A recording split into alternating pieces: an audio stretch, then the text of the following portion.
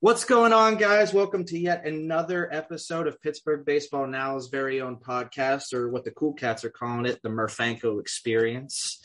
We got a pretty good episode lined up for today. Pretty good guest, I'd say, although I miss the hippie hair, to be honest with you. We got Alex Stumpf of DK Pittsburgh Sports on the show. Alex, how are you doing, man? I'm doing well. I miss the hippie hair, too. I have do. it this week for Trevor Lawrence solidarity.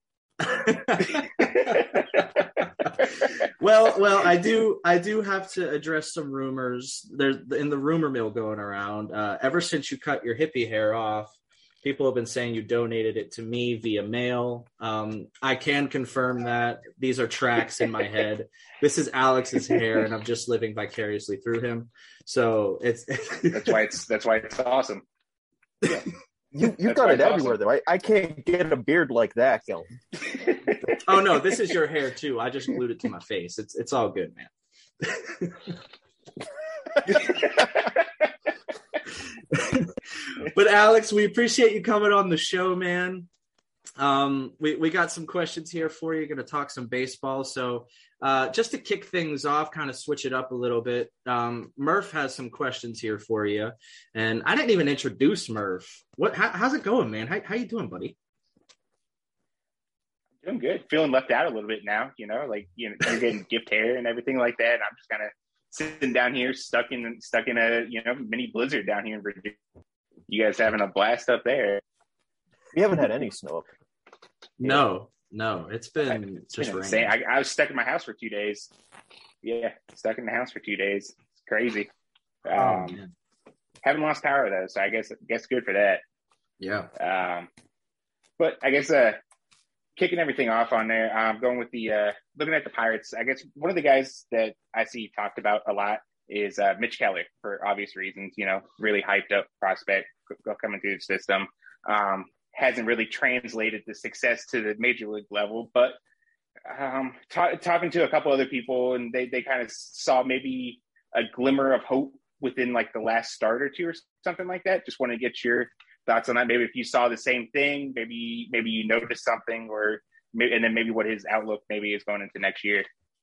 Yeah, the last start of the season, that was actually something that Oscar Marine challenged him, something mechanically, like, hey, last time out, let's see what you can do. And I don't know how to describe it other than saying the arm action looked a little more whippy, just going through in there was a little more deliberate. We'd seen him with a little bit shortening up his delivery throughout the entire season. This one seemed to go a little bit closer back to that 2019 Keller form, where, he had those great peripherals, but it just didn't translate into good results, at least in terms of ERA. I mean, we've all seen the FIP and how good that was, in that season.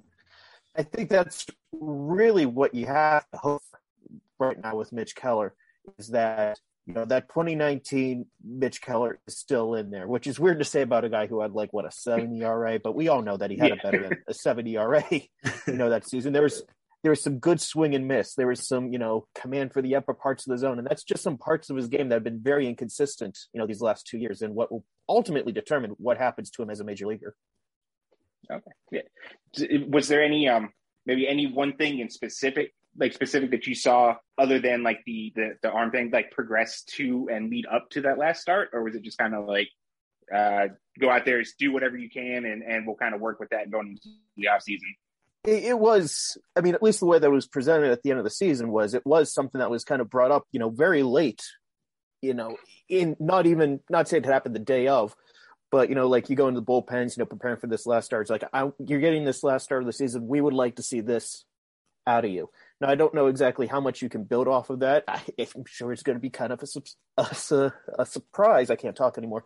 A surprise for Oscar and everyone, since you can't talk to players on the 40-man roster right now, whatever they eventually do get to Bradenton of, okay, let's see how this has developed over the course of this, winter.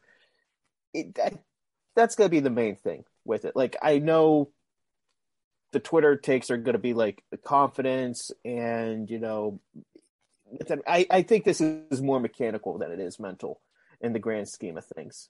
Like, I view Joel Hanrahan as like one of the great coaches in minor league baseball right now, Yes. of, being able to unlock that middle side, just be that bulldog and attack. And we saw some improvement from Keller in that area, but I think this is more mechanical, making sure that he's got the right arm action, got the right delivery. And it looked a little different. I'm not going to say that different is always better, but it might be in this case. It's Mitch Keller, so anything different right now is welcomed. I would say, at least. You touched on Oscar Marine a little bit there in terms of Mitch Keller, and you're in the trenches quite often, seeing the coaches and the players, the interactions and whatnot. Do you think Marine is the answer for these young pitchers, coming up through the system, once they make it to the majors? And what kind of style would you say Marine has with his players? I'm going to start off by saying that I don't blame people who look at the results of the pitchers, these last 2 years, and by and large, it hasn't been great. I'm not going to, deny and say, no, the 5.29 staff ERA or whatever it ended up being, is actually a good thing.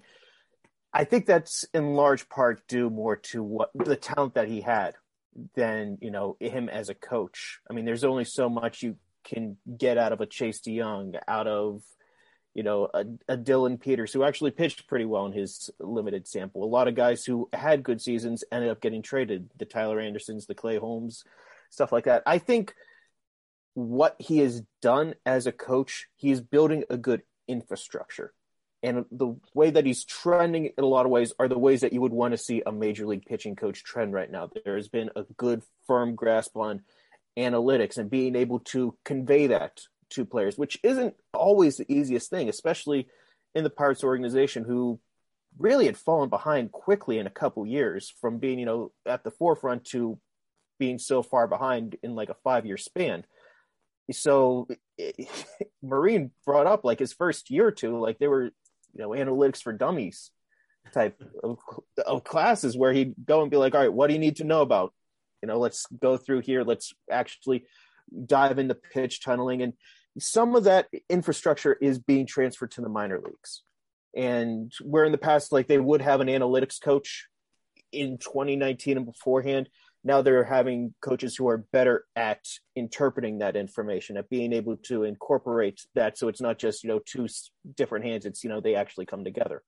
All that stuff is good for Marine. And I think once we start to see some of these young pitchers that have been grown through the system and part of this new player development system, it will more accurately represent the type of coach that he is, for better or worse. Because I'm just going to throw some guys out here, the Carmen Majinskis, the Michael Burrows, a lot of guys who are in that Greensboro rotation. We can't really talk about anyone in Indianapolis who didn't at least make the major leagues last year. Ray Kranick, we basically have some semblance of what they could bring to the table as a major leaguer. Yeah, I think Uri is better than he was at the end of the season, but you look at what they can do, going forward. This is more the vision that the Pirates have for player development and through all levels. And I think that's going to be a more of an indicator of the type of coach Marine is than Chase DeYoung, pitch like a depth starter minor league signing. I mean, it can't get any worse than I hope I'm answering this stuff. I am so used to being on the other end of this, and I just ramble. I like that going in there. It's, like they have a thing in there. And I know, you see on Twitter that Marine gets a lot of people, he gets hammered a lot on Twitter. I feel like for it. But you're right. If you can't expect too much out of the kind of staff that he was given last year. I mean, like to put it bluntly, at times it wasn't good. Like he wasn't given much to work with. No. But with the people that he has, that he was able to work with, was there any player that maybe you saw that took pretty significant strides that maybe you weren't expecting to make under him specifically? I wouldn't chalk this all up to Marine because Justin Message deserves a lot of credit in this also, but I think the go-to example is Bednar in this case, because here is someone who had a couple raw pitches, raw tools, and we saw it go on in spring training, and I mean, there's always that king of Bradenton who comes, just absolutely. Kevin Newman was king of Bradenton for a month also. And then once the calendar turns to April, something happens for a lot of these guys, but it didn't happen for Bednar. They were able to manage. They were able to, I think they did a very good job progressively giving him higher leverage, continuing to have him evolve as a pitcher. I think that's an example of Pirates coaching and player development doing things right. Like we can look back at Mitch Keller, who under 2 years under Marine, I can't really count 2020. He was hurt and it was a short season, but in his first full season, it didn't go well.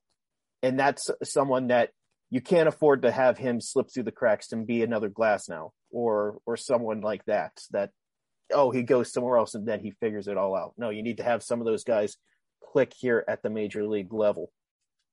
That you can look at a case like that and yeah, maybe Oscar can do more there. Maybe that arm action, that he challenged him at the end of the year is that first step. But there are some positive examples there too. It's not just Trevor Cahill's and how much can you get out of someone like that? Well, I mean, he fell down the steps, I think that's so. I mean, I think that's a good point though, because like when you think about like the pitching coach and stuff like that, you don't think of like the better players when it comes to like impact that the coaching staff may have had on them. You think of the guys that get called up in the projects like Keller and stuff like that. So that's a really good point, pointing out someone like Bednar, who was the best pitcher on the staff pretty much, and the impact that he had going into it. So yeah, I like that. That's a good point with that. Yeah. I can't delay this any further. Anthony and I have a constant debate on his GOAT, JT Brubaker. So far, I am losing this battle with every guest that we've talked to. Most recently, Tim Williams went against me, and now I have Revenge Tour 2022 coming for Tim Williams. So just watch out, Tim. But Alex, I need you to be on my side with this, man. I think JT is much more suited for a bullpen role than a long-term starter. Murph thinks otherwise. So I need your opinion. Can I cop out and say that this is the telling year with it? Like, let's look at the Pirates rotation here in a moment. Like they say they're going to add someone, or they would like to add someone once the, lockout ends and you could actually sign and make trades again. So maybe they'll do that. If they don't, JT Brubaker is easily one of the top 5 guys, as a starting pitcher that they have right now. I don't think that's much of a debate. So we saw so many good parts out of him last season, especially for like the first 2 months. And it's something that Marine brought up, that you have to, that's how he was challenged at the end of the year. Like, coming to next year, you're going to be in position, be ready to throw 160, 180 innings, because we saw that drop off basically where the 60 game season ended last year. That's where the drop off began, which, for someone who didn't pitch that much in 2019, it would make sense that there would be something like that. And then he took a little time off because of the injury. Wasn't a serious one, actually got to rest the arm a little bit. And then he looked better before the season ended. So I get the bullpen part. I think his stuff could play out of the bullpen, but I see 4 pitches. He's got 4 legitimate pitches that range from, 45 majorly passable to actually a potentially plus pitch.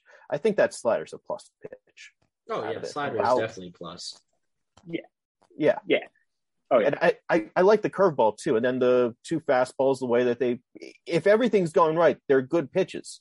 He's got 4 good pitches to work with. And in that case, it's like, oh yeah, this guy is absolutely a starter. It's being able to be consistent throughout the whole season and be able to have, the arm strength to go 180 innings with it. Okay. All right. That sounds like a win for me, Cody. I'm sorry. That sounds like a win for me. With that said, I'll give you this, Cody, that there's a whole wave of prospects coming up in 2023. And if he's dropping off after 60 innings in 2023, then that job's going to Priester or Majinski or someone else. Thank you. I think that's the common misconception between me and Cody. Okay. JT's good. I love JT. JT has awesome stuff. With the amount of prospects and everything they've done to get those kind of pitchers into the system, there is no reason why he shouldn't end up in the bullpen. But in the meantime, he is absolutely one of the better options that we have in the upper levels and majors and stuff like that. So yes, he's a starter for now. But if everything works out that it's supposed to be, yes, he will probably in a couple of years end up in the bullpen. Oh, now you say this. Now you say no, that's this. how I feel like that has always been. But in the meantime, I'm gonna say that that's another dub for JT right there.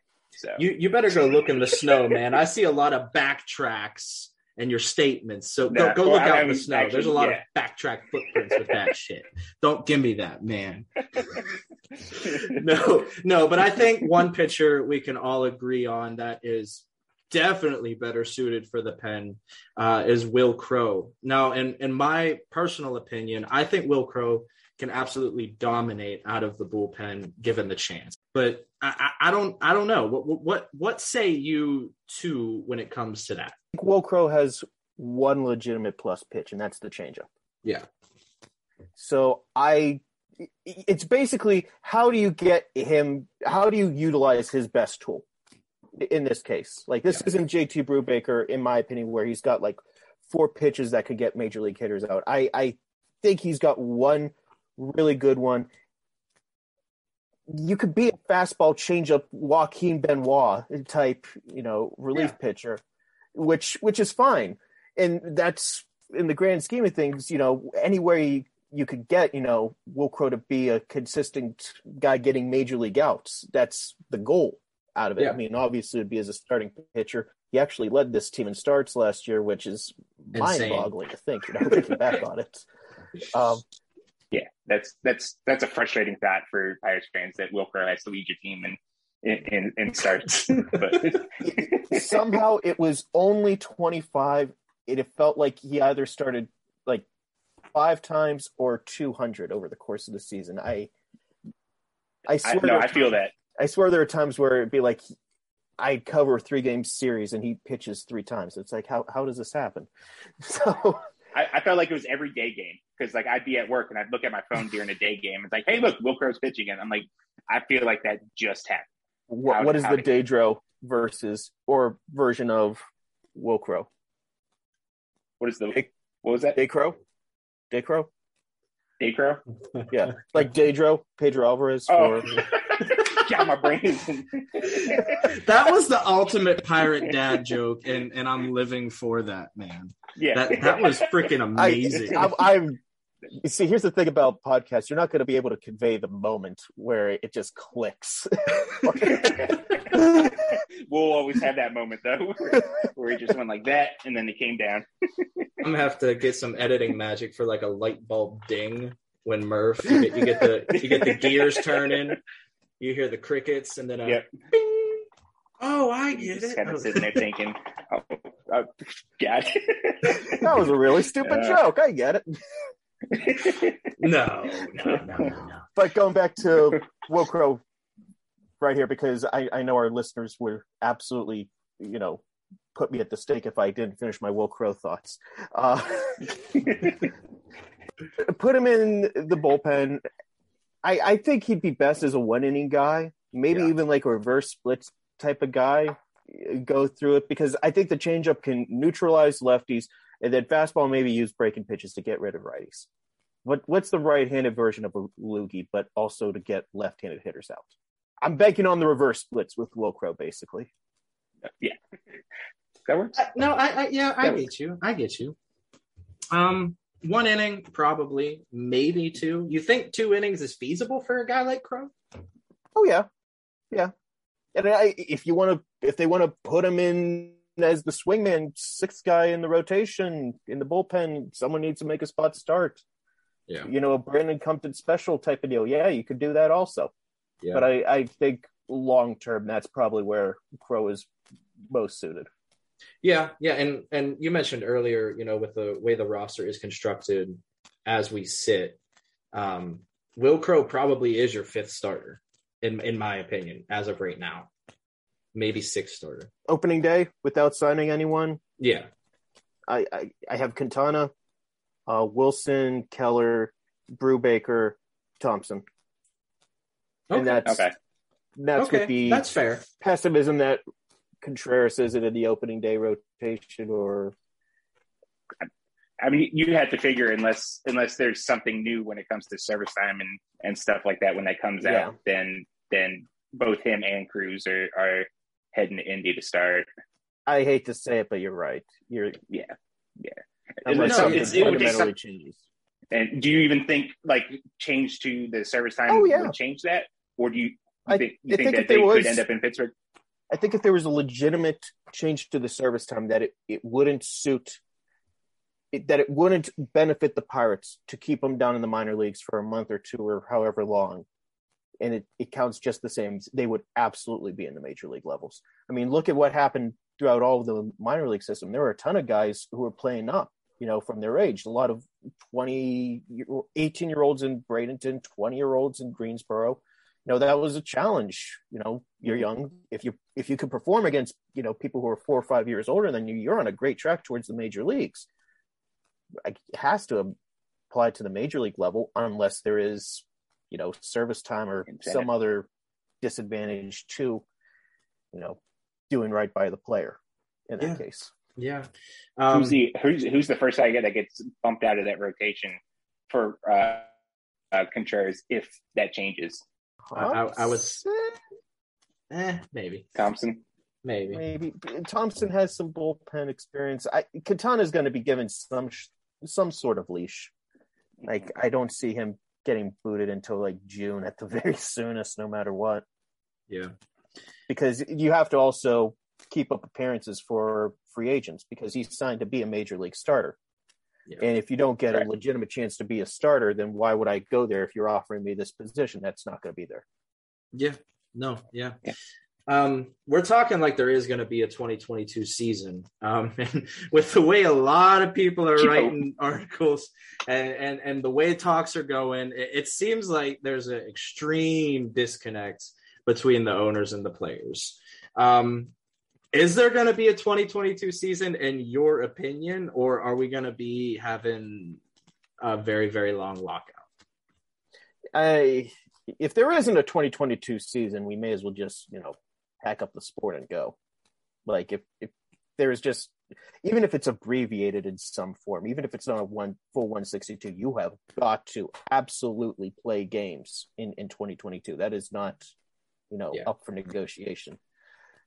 I hope that they're able to reach some sort of deal by the end of this month, because I kind of look at like, if everything gets done by January 31st or February 1st, or maybe even the 2nd, nothing has to fundamentally change with the schedule. I mean, there's going to be a hell week of everyone, trying to get through the rest of the season or the off season, finish these signings.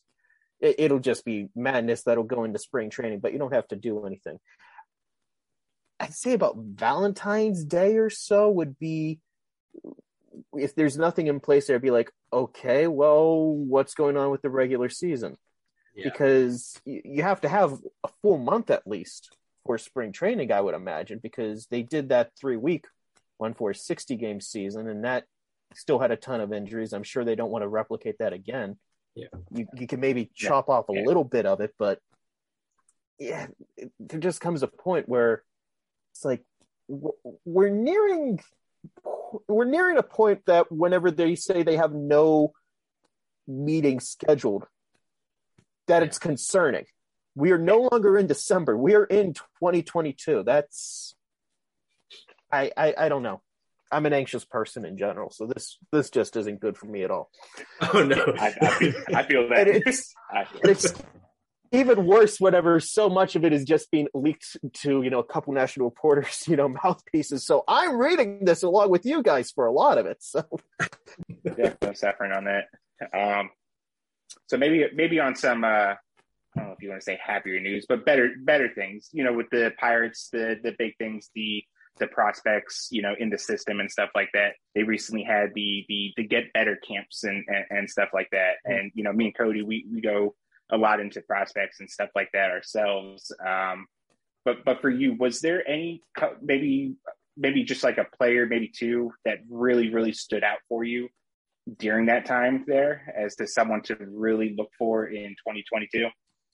I'm gonna preface this with saying that I've been to, but the pitcher camp, they didn't have any actual workouts going on whenever I was there, so I'm just basing this off of the position player get better at baseball camp. And the one guy that I finally got to see in person for the first time in 2021 then was Escato, Michael Escato, who I had heard, like how loud those tools were and how, he's so raw, but, there's so much untapped potential here.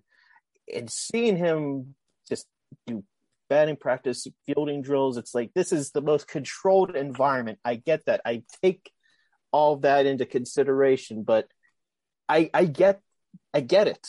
Like, this is someone who, no, you don't base a trade for Jamison Town around, but is that wild card to sweeten the pot at the very end? Yeah, sure. I mean, he was 18 years old and he didn't play well in Bradenton. Okay.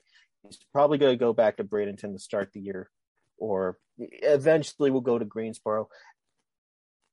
Cut down on the swing and miss, tap into that raw power a little more. I say this like it's, so matter of fact, but it's incredibly difficult. You see Escato taking notes. All right. Consistent swing. That's what it was. That's what I mean. No, he's someone that I wouldn't be shocked is, a big name 2 years from now. I also wouldn't be shocked if he's out of the system 2 years from now, because this is the definition of a boom or bust prospect. Okay. I gravitate to those type of players, those type of prospects, though. Yeah. No, I feel it, because I cling every single hope that I have on Santiago Flores. And we all know what happened to him in Greensboro. He got murdered. Let's just say that when he got the jump from Bradenton to Greens. Yeah, it was a jump, but you like but you like the spin, you like the way the pitches move. That's what you gravitate towards. Yeah, like this guy could be a major league reliever, probably. Oh yeah, there's no doubt. And when he sent me the video of his fastball, it ramped up to 98 miles an hour. He ramped his fastball from 94 to 98 quickly. And that is the definition of setup man, closer, something to that sort, that can just go through an inning and get the hell out and do your job.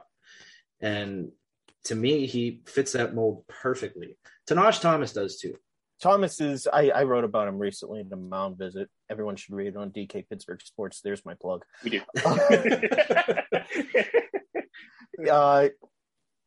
I get if people really like him. There's a lot of, variables with him also. I want to see how it goes the entire year. But actually, I take that back. I did get to see him in person at the pitching camp, and I was in awe of how big his hands are. They're huge, dude.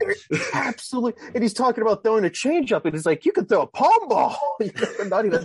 It's like, they are absolutely enormous. I don't know how to present that in a good baseball journalist type of way. It was just kind of like, oh my God, type of deal. Oh yeah, he has ginormous hands, and for the first time when I saw him on Zoom, I kept staring at them, and I kept like fumbling through my questions because I just kept staring at them, and I could see how that's difficult for a journalist to convey, without sounding creepy. I'm pretty sure I just failed a minute ago. So now going off of Murph's question here, was there any particular prospect at the hitting get better camp that kind of disappointed or didn't live up to what you expected? I'm thinking on the other hand of it, because like you go to these type of things and you want to see Peguero, you want to see, a lot of the heavy hitter stuff. And, every once in a while, someone like maybe a Brent Sutter who really isn't on the radar, he looks really good. I can't really think of someone who it was a controlled environment for the most part that I really looked at. I'm like, oh man, this is just terrible. I got you, man. I don't want to. I'm really going through here. I'm trying to think of someone who just didn't really impress, but I don't know. I don't think. How about that for the answer? I'm sure there is someone, but there wasn't anyone that like went in my mind like, oh my God, what the hell are they thinking with Andy Rodriguez? But not Andy Rodriguez because he's a sleeper. Yeah, he's definitely a sleeper. One of the most athletic players in the system, I think, bar none. I mean, the fact that this guy can move to second base, as Tim said to me and Murph, and there be no issue, that's saying something, especially coming out of the catcher spot. Like, you never hear things about that. Yeah, I mean, he's first of all, he's graded very well as a pitch receiver. So he's got like one of the most valuable parts of being a good defensive catcher taken care of. But then he can play the outfield. He can play first base. He brought up second base. That's something that we're going to see in 2022. I think the best way to summarize Andy Rodriguez is in the middle of the season, he told his manager, I used to be a two-way player in the Mets, and he got to pitch. Afterwards, he's like, you've never pitched. He's like, well, you believe me. I think he threw an inning for Bradenton a couple times. And it didn't go well, but he convinced him that he, he's like, oh, yeah, I can. Oh, the catcher who plays second base can't pitch. All right, yeah, sure. Right. Oh, man. Andy, like you said, Andy is definitely a sleeper. And I think there's a couple of kids in the FCL that's coming to Bradenton most likely next year, like a Sung-Chi Chang. He's my biggest sleeper going into 2022 for me anyways. But, the one question I had for you, and it doesn't deal with, baseball or prospects or anything like that. It just deals with you specifically. And, I've been following you for quite a long time, and your journey has been something to be, marveled at. You're kind of like the king of the indie writers, in my opinion. So like, can you just speak on your journey, just a little bit, man, like to someone who wants to be a writer that's listening, all three listeners of the show, could you just give some inspiring hippie words?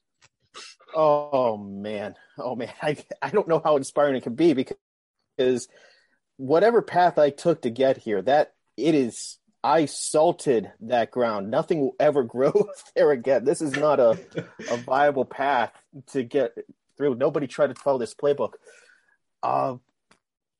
Honestly, it was first of all, just being willing to work hard,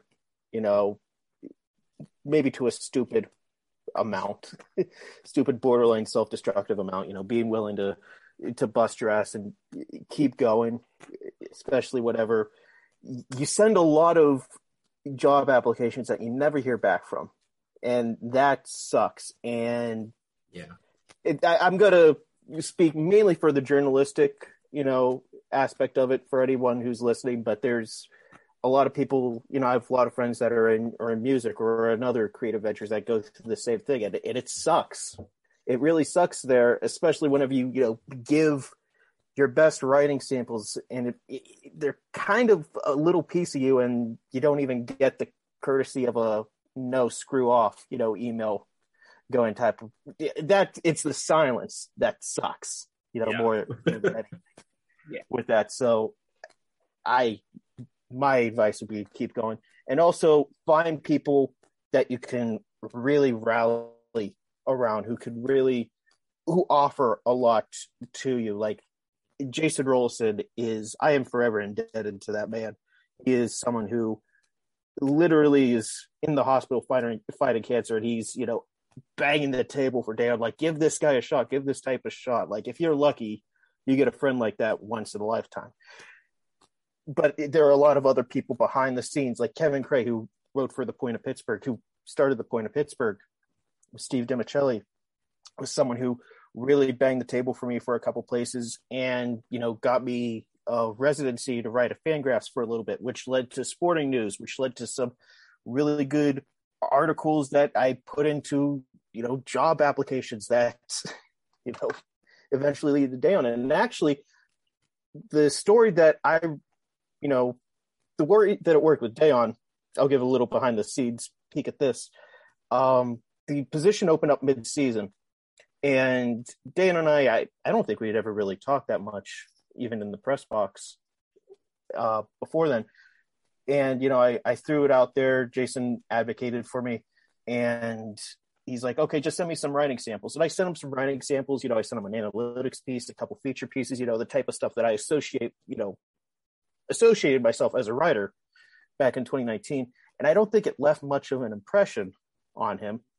So fortunately for me, Dayon has this road trip in Anaheim, and he's got a 6-hour flight back.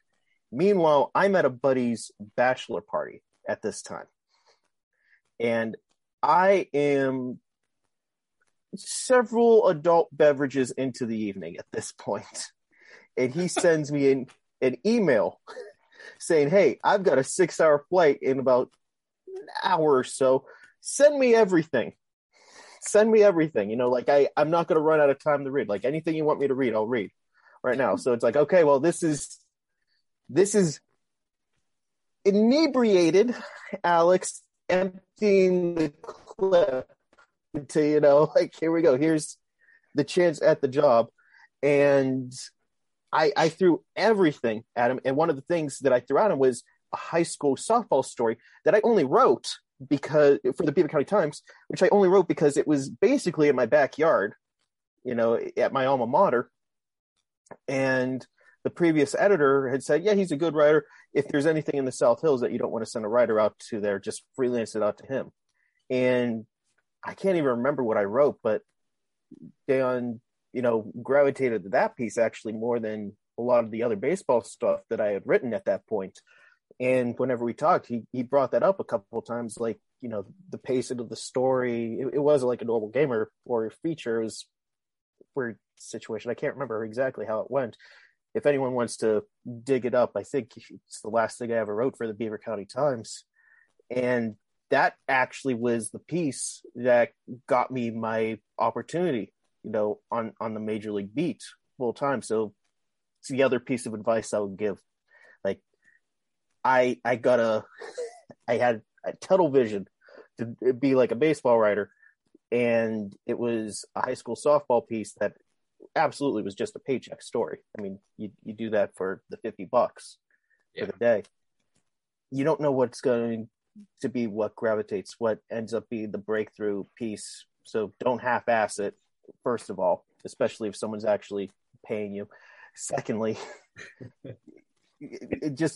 it comes down to, you know, a hustle and just be stupid, you know, and be like, yeah, this will break through at some point. You gotta believe, even though it's not exactly the easiest thing on earth. But yes, that ground has thoroughly been salted. I would not recommend that path going on.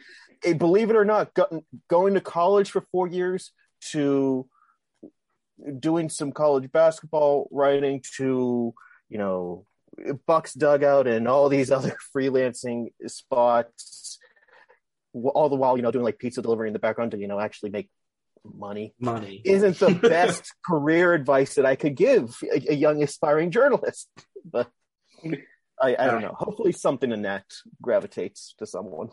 Well, I mean, you know, off the air, Anthony, before you came back on, Anthony and I were just discussing, like, you know, you sending articles and, you know, resumes and things of that sort to employers and getting nothing back. Like, that hit us in the feels majorly. Like, we have felt that. It's a lot. It's a very real thing, and I'll be honest with you. It's very demoralizing. Like, I had made the decision before I got the job at DK Pittsburgh Sports that 2019 was going to be my last year, you know, writing baseball. Like, that was going to be my make or break year, because I just couldn't deal with the rejection, you know, going on and on and on and on. And it's like, look, you got to do something this year. This is you have no minor league options remaining, Alex. You got to do something this year or go on. If it doesn't work out, you and Noah can podcast and do whatever the hell you want for, an extended period of time after. Pretend you have some semblance of credibility on the internet at that point, that people would want to hear the ramblings, hear Statcast take over a podcast, a very visual medium. Put it over in audio form. Everyone's gonna love it. Dozens of people are gonna be like, that guy's still talking. So it's demoralizing, which is a big part of the, you got to be stupid and you got to be willing to keep going through, because there is no easy path to this industry anymore. I mean, this isn't the 80s where there are a dozen, local papers, and each one of them has, sports writers. You've got a couple publications, most of them online, and most of them are in a constant state of, oh God, what's actually going to happen next? So. Yeah, I mean, I did the fan sided thing with Rum Bunner. I worked for a couple of independent sites, and getting 50 views total for 100 articles you've written, and me deciding I'm going to quit about 1 million times. It is very demoralizing, and I just got my degree in journalism and mass communications, and it's like, well, I decided this route, so I kind of have to go with it now. The John Mulaney bit about college is basically, it's not a comedy bit, it's a TED Talk. But he's like, you let me make this financial decision? That should be illegal. Do the right thing, son. Sign here and you'll be a communications major. Yeah. I was like, you know what? I could work with communications if writing doesn't work out. And then you start looking at shit and it's like, whoa, what? Wait a minute here. Wait a minute. I've been bamboozled again. And I'm in debt. Wow. That's amazing. No extra layer of pressure added there. No. White picket fence dream, here I come. Pretty much. But Murph, you've been sitting there chuckling along to the stories. What are your final thoughts here, buddy?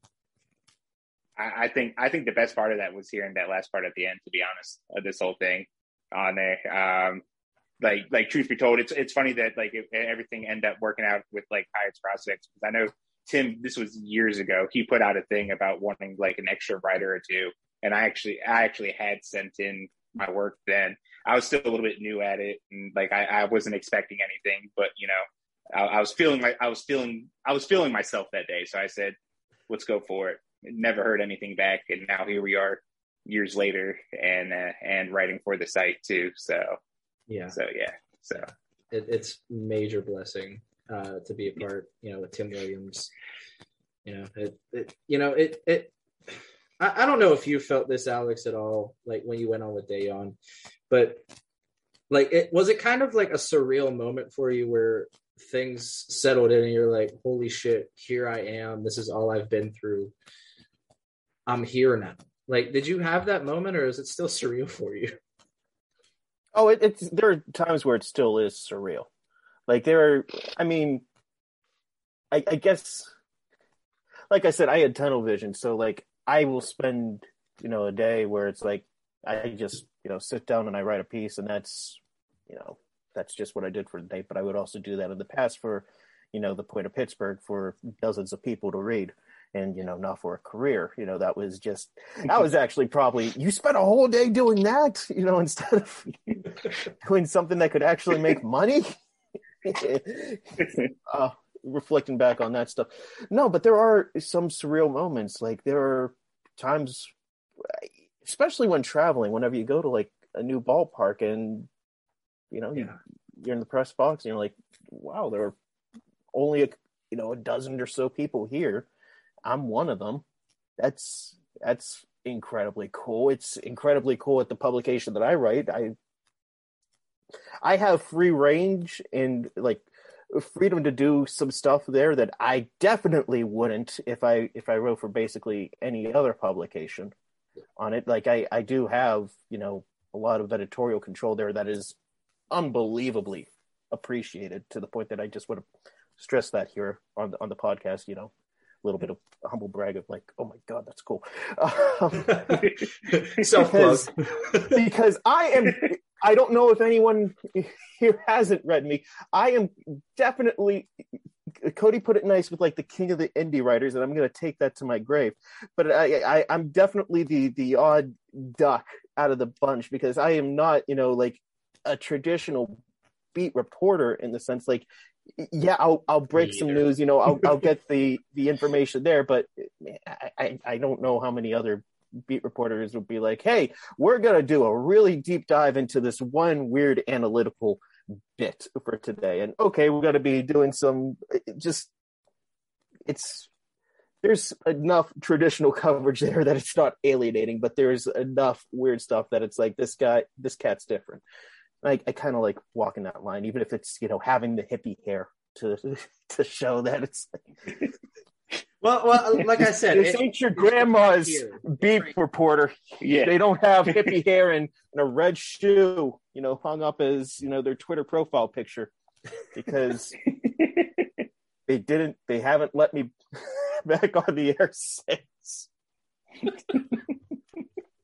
In fairness, I was given two very specific rules going in. It was like, all right, don't swear and don't F up, and I swore. So there we go.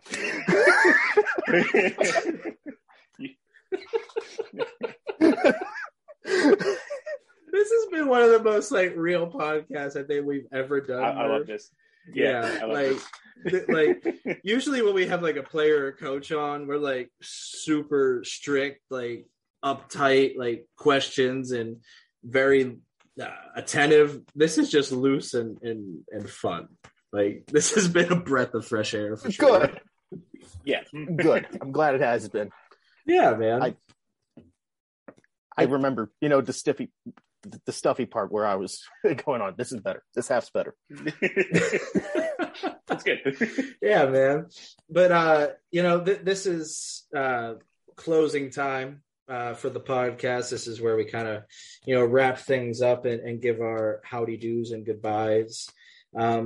But Alex, from the bottom of both of our hearts, we really appreciate you coming on, man. And this has been an awesome experience. And, once the season gets going, I would be completely honored if we could do like a regular show with you.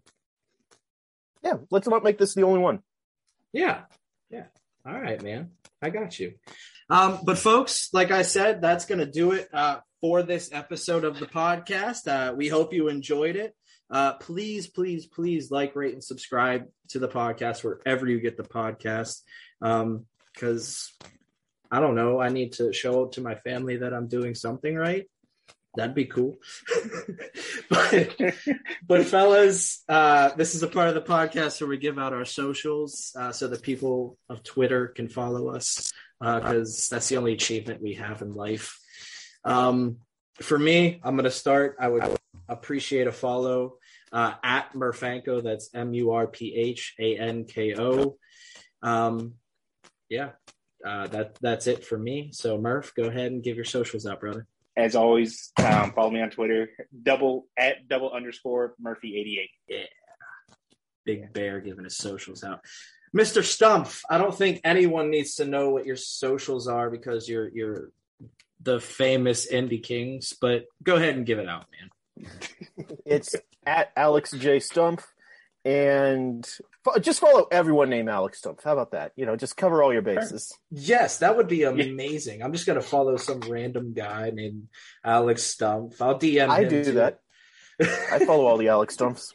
It's actually funny every once in a while, whatever, it's like, oh, I get a DM like, what the hell are you doing? Why is everyone going into my mentions? And it's like, we look nothing alike. How does anyone make this comparison? Mix this up.